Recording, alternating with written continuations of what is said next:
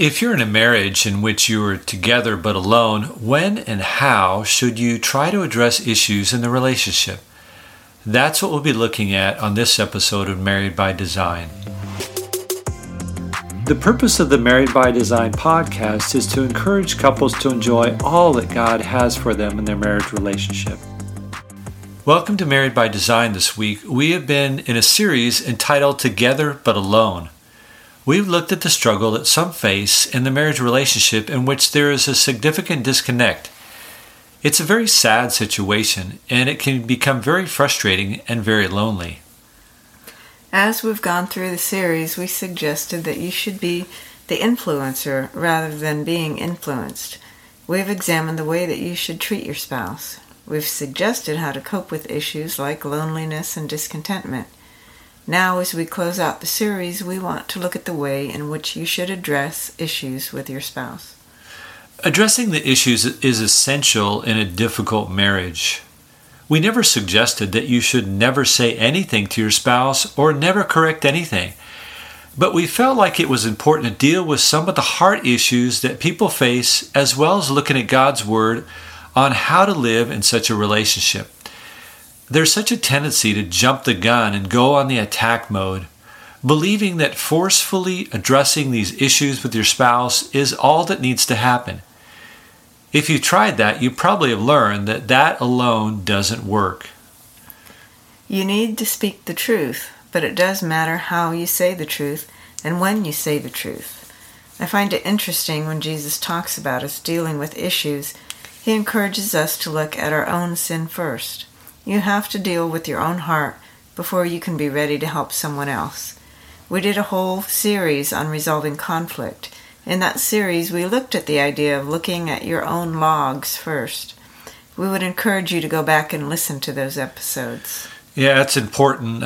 In Matthew 7:5, Jesus said, "You hypocrite, first take the log out of your own eye, and then you'll see clearly to take the speck out of your brother's eye." If you're going to address issues in your wayward spouse, you have to look at yourself first. Get these things in check, get your heart in the right place, and then you'll be in a place where you can address the issues. In Galatians 6:1, Paul writes, "If any man is caught in any trespass, you who are spiritual, restore such a one in a spirit of gentleness, each one looking to yourself, lest you too be tempted." Clearly there is a place and time to try to restore your spouse. If you see something off or just plain wrong, you need to help them in their struggle. But notice that twice Paul cautions you to make sure you are in the right place. He describes the person as spiritual, that is, not carnal or in sin, walking with God and under the leading of the Holy Spirit. But even in the process, that person should be looking to themselves and guarding themselves, even in the midst of restoring the struggling person. How you can blunder into a discussion with the wrong heart or motives and do more damage. That's what Jesus says here. He doesn't say not to deal with the speck in your brother's eye, but only to deal with your own logs first. When you are right in your heart and your life, you're in a place where God can really use you and you'll be most effective. You don't want to be a hypocrite, as Jesus says, pointing out their flaws and their sins, while at the same time having your own. That's why we looked at some of these issues in the series. And going back to that series on resolving conflict, you need to make sure that there's no root of bitterness and anger in your heart. You may want to listen to those episodes and go through the process of confession, seeking forgiveness, and repentance. If you're expecting your spouse to make the hard changes, you need to be willing to do the same thing yourself first and set the example. One of the significant things that you have to ask yourself is, what is your motivation for confronting these issues in your spouse? Is it your anger, your frustration and disappointment? Or is it a desire to see your marriage become what God wants it to be? Is it for their good, because they're not where they should be? Is it for your own comfort and ease? Or is it for God's glory? If you have a genuine concern for them and for God's glory, that will be evident as you talk to them. So, assuming that your heart's in the right place, how do you talk to them and how much? Well, let's look at a few verses. This is key because you can mishandle your spouse and cause further damage to the relationship. You have to remember that you are not God or the Holy Spirit. You have a part, but don't try to do something that you're not equipped to do. You can try to fix it yourself and end up frustrated rather than just understanding your role in helping them to be restored. You want to be prepared and ready to handle it just the right way. There's a great danger of mishandling it and missing an opportunity and adding fuel to the fire. Going back to Galatians 6:1, Paul used the word restore.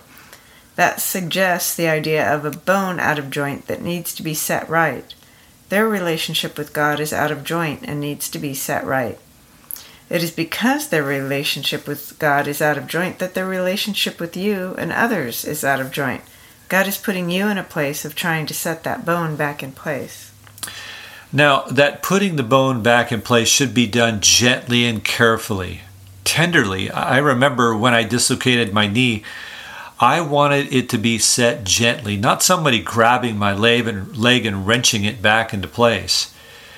If you're driven by anger, resentment, or selfishness, you will be harsh and rough. You need to be tender. Let God deal with their heart and bring the needed consequence, sometimes very painful consequence, into their life to set them back on the right course. Don't you do it. Another good verse is Ephesians 4:15, speaking the truth in love. Paul is writing there about overcoming the lies of man, trickery and deceitful scheming. Ultimately, you need to speak the truth being God's word, not what you think or want to say. You have to pull back and really know from God's word what they need to hear, and speak gently, lovingly, and consistently to combat the lies that they are believing that have led them to their choices and sins. The truth, coupled with the work of the illumination of the Holy Spirit, can lead them to a better, restored place. But don't pound it into them. That's not love or gentleness. Don't be a fire and brimstone preacher condemning them and trying to convict them. Constantly pushing them and trying to single-handedly get them to change. It won't work. Let God do that. When you look at the nation of Israel in the Old Testament, they were spiritually off and needed to be restored. God communicated his truth through the prophets and brought circumstances in their life to try to restore them. Those circumstances included loss, captivity, and death. The prophets had the responsibility to proclaim the truth, but there was a whole lot more happening that was beyond what the prophets were doing. They just had to be faithful to proclaim the truth. So you need to speak the truth in love with gentleness. But then the question is, how often? Should you be constantly barraging them, hounding them, and have every conversation only about their sin? Well, we would suggest not. As you read the message of the prophets to Israel in the Old Testament, remember that the period of the prophets spanned hundreds of years. They didn't constantly harp, and neither should you. If you do that, you'll probably drive them away. Jesus didn't hound everyone when he preached in the Gospels. He presented the truth and trusted that the Holy Spirit would do his work in their hearts. This is where the Holy Spirit has to guide you, if you will let him. He will direct you when to speak and when to wait and pray. James wrote, "If anyone lacks wisdom, let him ask of God, who gives bountifully." You need his wisdom to know how to apply the word in your relationship with your spouse, what, when, and how to say what you need to say. Trust him and he will guide you. It's amazing to hear that still, soft voice of the Spirit at times saying, "Now speak this truth now," and at other times holding you back from speaking. He knows the perfect time and will direct you if you let him. Something else you need to realize is that you don't have to do this alone, humanly speaking. It should not rest on your shoulders alone to speak the truth and address these issues. Your spouse has relatives and friends around them. Hopefully some of those people are spiritual and following the Lord. You need to enlist their help to try to restore your spouse. Jesus talked about restoring a sinning brother in Matthew 18. In verses 15 to 17, Jesus explains the process of restoring them. This is not punishment or vengeance, but again with a desire to set them on the right path, to restore them. He says that you should go yourself first and reprove them in private. Give that time to percolate and the truth to settle in their mind and heart. If that doesn't work, take one or two with you that are familiar with the issues and desire to see them restored. Not everyone, but a few choice friends of theirs. Limit it to a few that are wise so that you're not gossiping.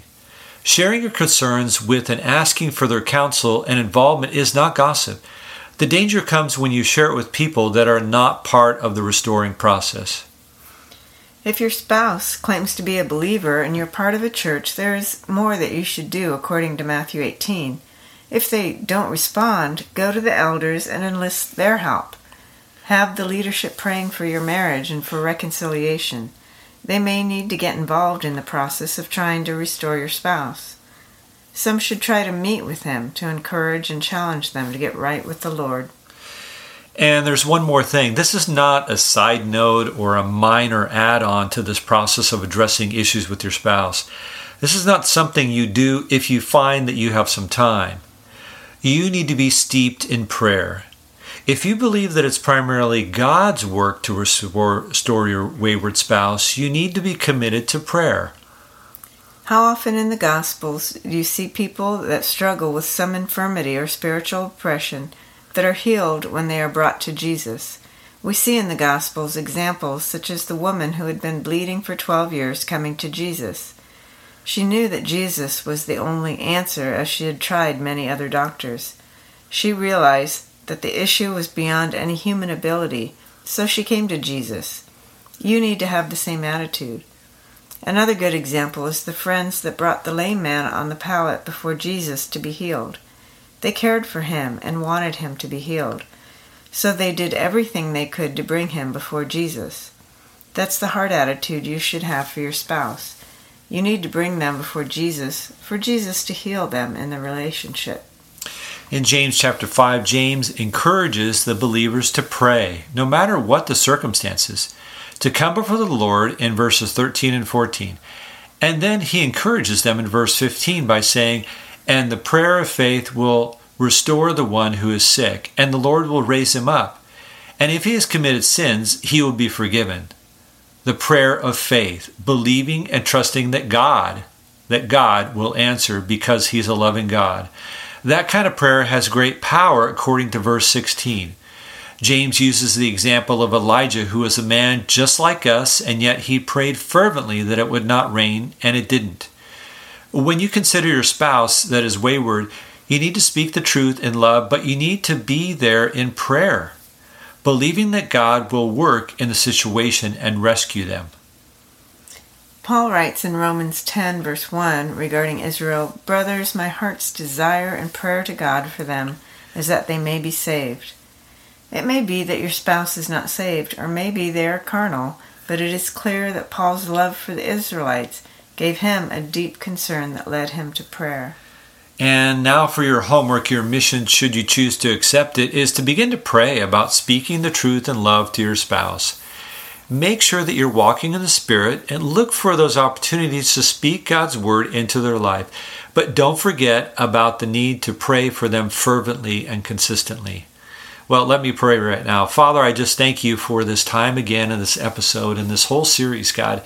There are couples out there that may be listening or know of somebody that is a couple that's struggling, God. And I pray that you would give them the leading of your Spirit to know when and how, and the truth from your word to speak with gentleness and consistency and firmness, Father. And Lord, we look to you to make the changes in the heart that are needed. Father, we thank you that your Holy Spirit's at work, and he will convict and help them to understand. And Lord, we pray that they would change and the relationship would be restored. And we ask for this in Jesus' name. Amen. Well, that's it for this episode and for the series. We hope that you have been encouraged to move forward in your relationship with your spouse and to try to facilitate reconciliation. Hopefully, if you know somebody who's in a struggling marriage, you have some ideas of how to minister and encourage them. We'd love to hear from you. Please email us at marriedbydesign01@gmail.com if you have any ideas or suggestions. Now, next week in our podcast, we're going to begin a new series entitled The Good, the Bad, and the Ugly.